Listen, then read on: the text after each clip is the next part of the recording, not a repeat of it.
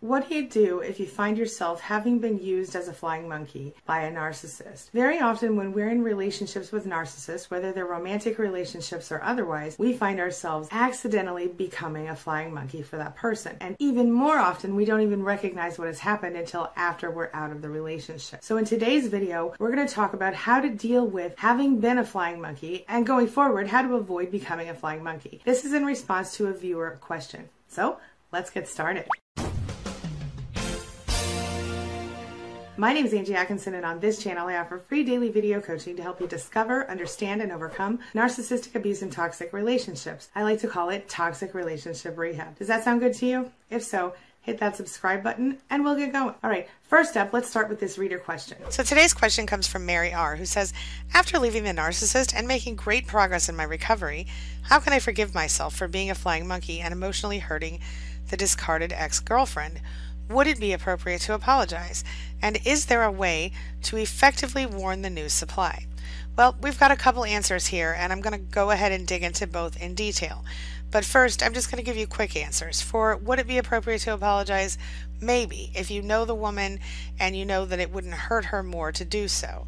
Maybe it would be appropriate to apologize. That's completely up to you and the relationship that you have with her.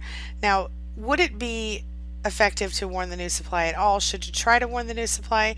I'm going to be really honest with you.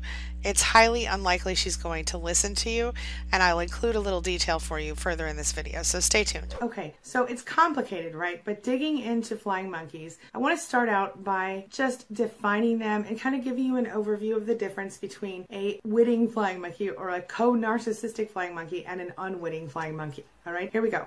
What is a flying monkey? Maybe you think it sounds kind of funny to say it this way, calling them a flying monkey, but the reality of it is anything but funny. Here's a quick and dirty definition of a narcissist flying monkey. It's a person who does the narcissist bidding for them. Sometimes these flying monkeys are unaware of their role in the narcissist puppet show. The stage they set for their gaslighting and manipulation. Well, of course, their preferred state of drama. Other times, they're totally in on it with them. So first, we're going to talk about the unwitting flying monkey. Often, flying monkeys come in the form of well-meaning friends and loved ones. They show up, they try to gently convince you that you need to go along with what the narcissist wants. And it's generally a direct result of their own manipulation by the narcissist. See, a toxic narcissist, they're going to do anything they can to get their way, including telling lies about you and or other people in order to make things go their way in the first place. So I'm going to go ahead and give you a real-life example of how a narcissist is going to use a flying monkey, especially an unwitting flying monkey. So let's say that you have gone no contact with your narcissistic and abusive father. Life has never been better. Meanwhile, a guy named Joe recently married into your family, and your narcissistic father has convinced him that you're a tyrant who has victimized him since the day you could speak. Joe, trying to make everything better between the two of you, comes to you and sort of pleads your father's case to you, begging you to let your poor father back into your life. Just, for the sake of the family. Well, you don't want to hurt Joe because you like him, he's a cool guy, but you also know that allowing the narcissist back in your life is going to be incredibly toxic for you. So you try to express this to Joe, but he's already been warned that you quote-unquote might say that. So he continues on his mission to fix your relationship with your father. Eventually, you might have to be very direct to get him to lay off. And of course, this puts you in the position of being the bad guy once again in the situation. And your father, well, he keeps playing the victim role, manipulating and pulling strings all the while. Now let's talk about the co-narcissist flying monkey. It's rare, but it's real, my friend. The unwitting flying monkey is difficult and can really complicate your life, but the co-narcissist flying monkey is a whole other ball of wax, much more sinister. And not very many people really talk about this kind of monkey. Every now and then, two or more narcissists will join forces together, and this is when things can get really ugly. When one is willingly doing the other's bidding, you've got two relentless, abusive manipulators against you, and then you've really got a problem. This often happens in couples, between parents and children, or even just among friends. The only thing you can do is either go no contact, which is obviously ideal, or if you must be in the person's life, get really good at taking control of the situation. How do you release a flying monkey? What's the best way to deal with a flying monkey situation? Well, should you try to convince them that you're right, or should you just keep quiet to maintain your sanity? That depends on the person, but often trying to convince a flying monkey of the narcissist's true intention might be pointless, and in those cases, the best thing you can do is, I think, smile and nod, and then go ahead and do what's best for you and your family. But what if someone else is using you as a flying monkey? Well, of course, there is a chance that a narcissist is using you as a flying monkey in order to victimize someone else, as my viewer noted in her comment.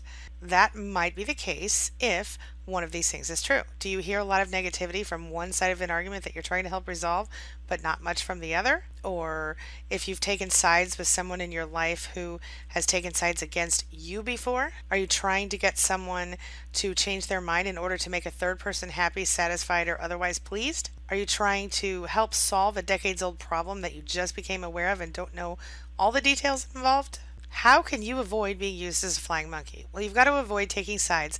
Unless you're a personal witness to a situation, you've got to have a valid opinion on the topic because of what you witness.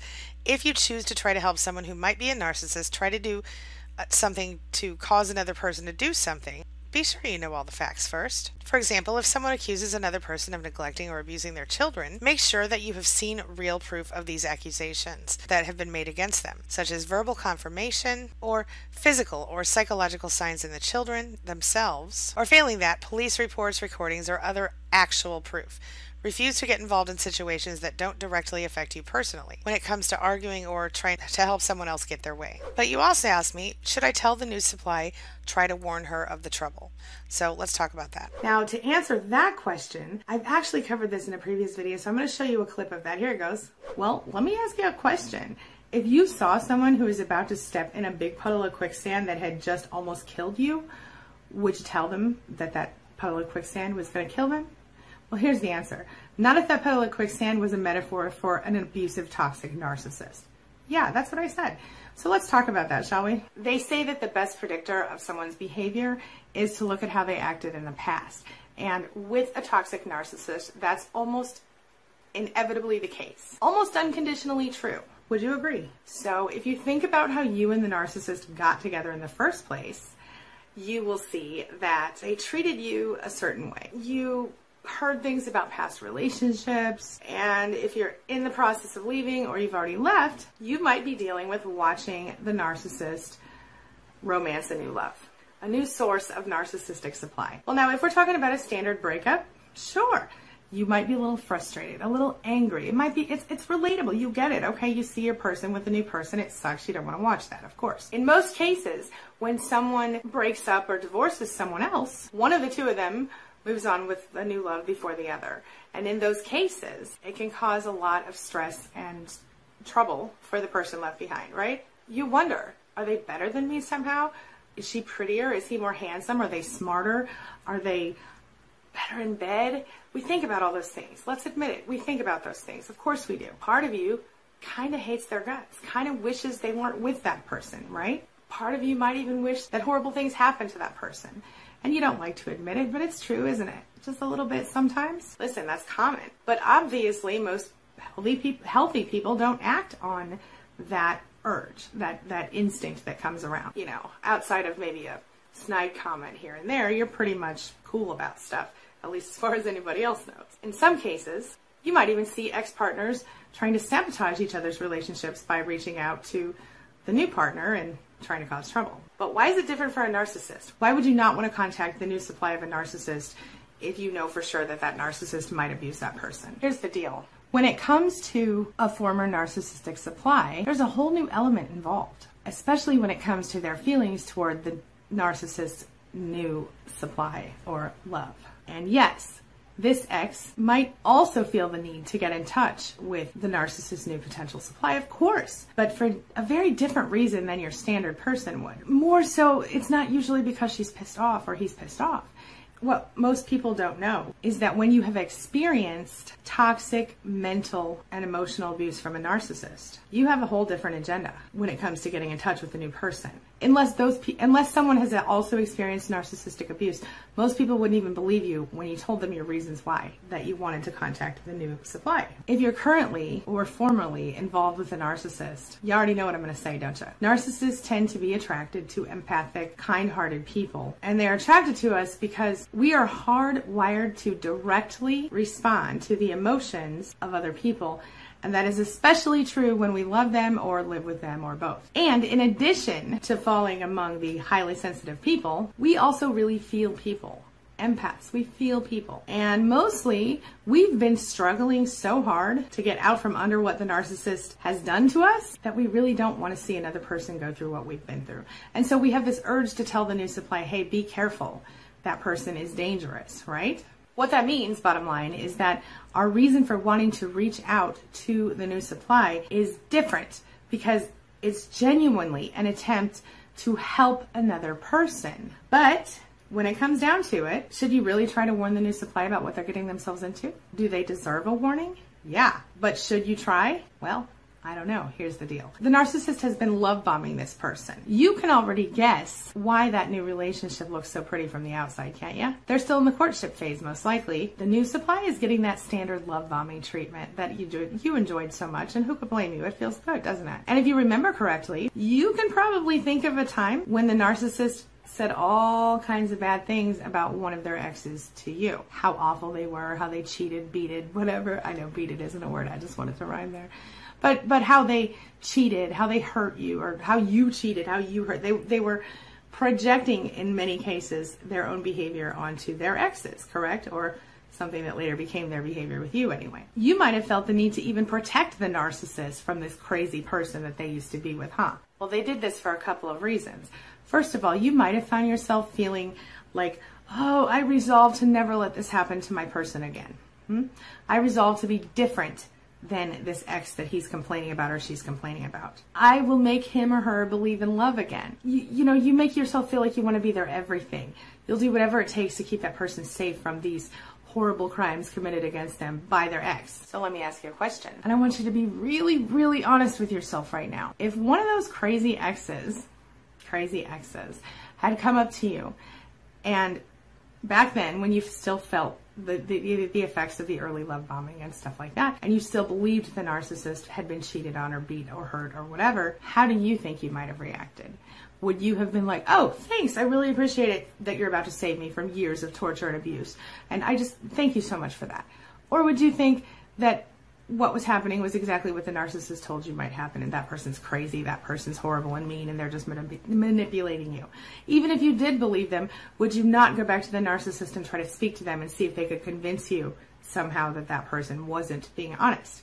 I bet you would. Do you think you would have hugged this person and thanked them for their help and their honesty? Or would you just ignore them? Or would you even maybe tell the narcissist and sought validation that this person was just full of it?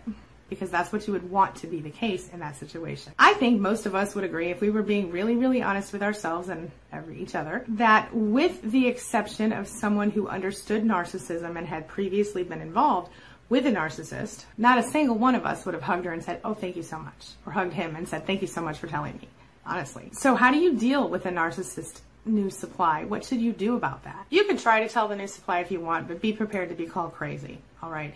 Be prepared to be ignored, and maybe 10 years down the road, 5 years, 3 years down the road, that person will come back and apologize for calling you crazy. And they might even be nice to you when you say it, but then turn around and still go talk to the narcissist looking for validation that you're full of crap. But the fact is, 9 times out of 10, they won't believe you. And because, in this case, the narcissist would use your attempt to help this other person as a way to further attach himself or herself to that person. Because they'll, in the process of making you look like a nut job, confirming all the crap that, of course, they've probably already said about you anyway, what happens is the narcissist and this new person, now they have some tragedy or some drama they've gone through together, so they feel more connected, you see. So if you really do like the new supply and you truly just want to help and don't want to see that person get hurt, listen, you have to suck it up and deal with it.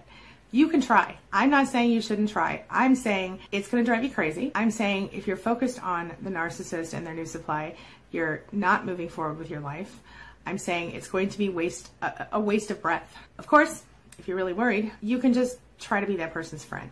Maybe friend them on Facebook or whatever. And you can allow them, ask them, say, hey, if you ever have any questions, comments, concerns, things you want to talk about, I'm here. Let me know. But remember, that person is you from the beginning of your relationship, essentially. They are in the same clueless state that we all were in at the beginning of our relationships with narcissists. So let me ask you a question. What would you do if your narcissist ex had tried to be your friend and help you? What would you have done?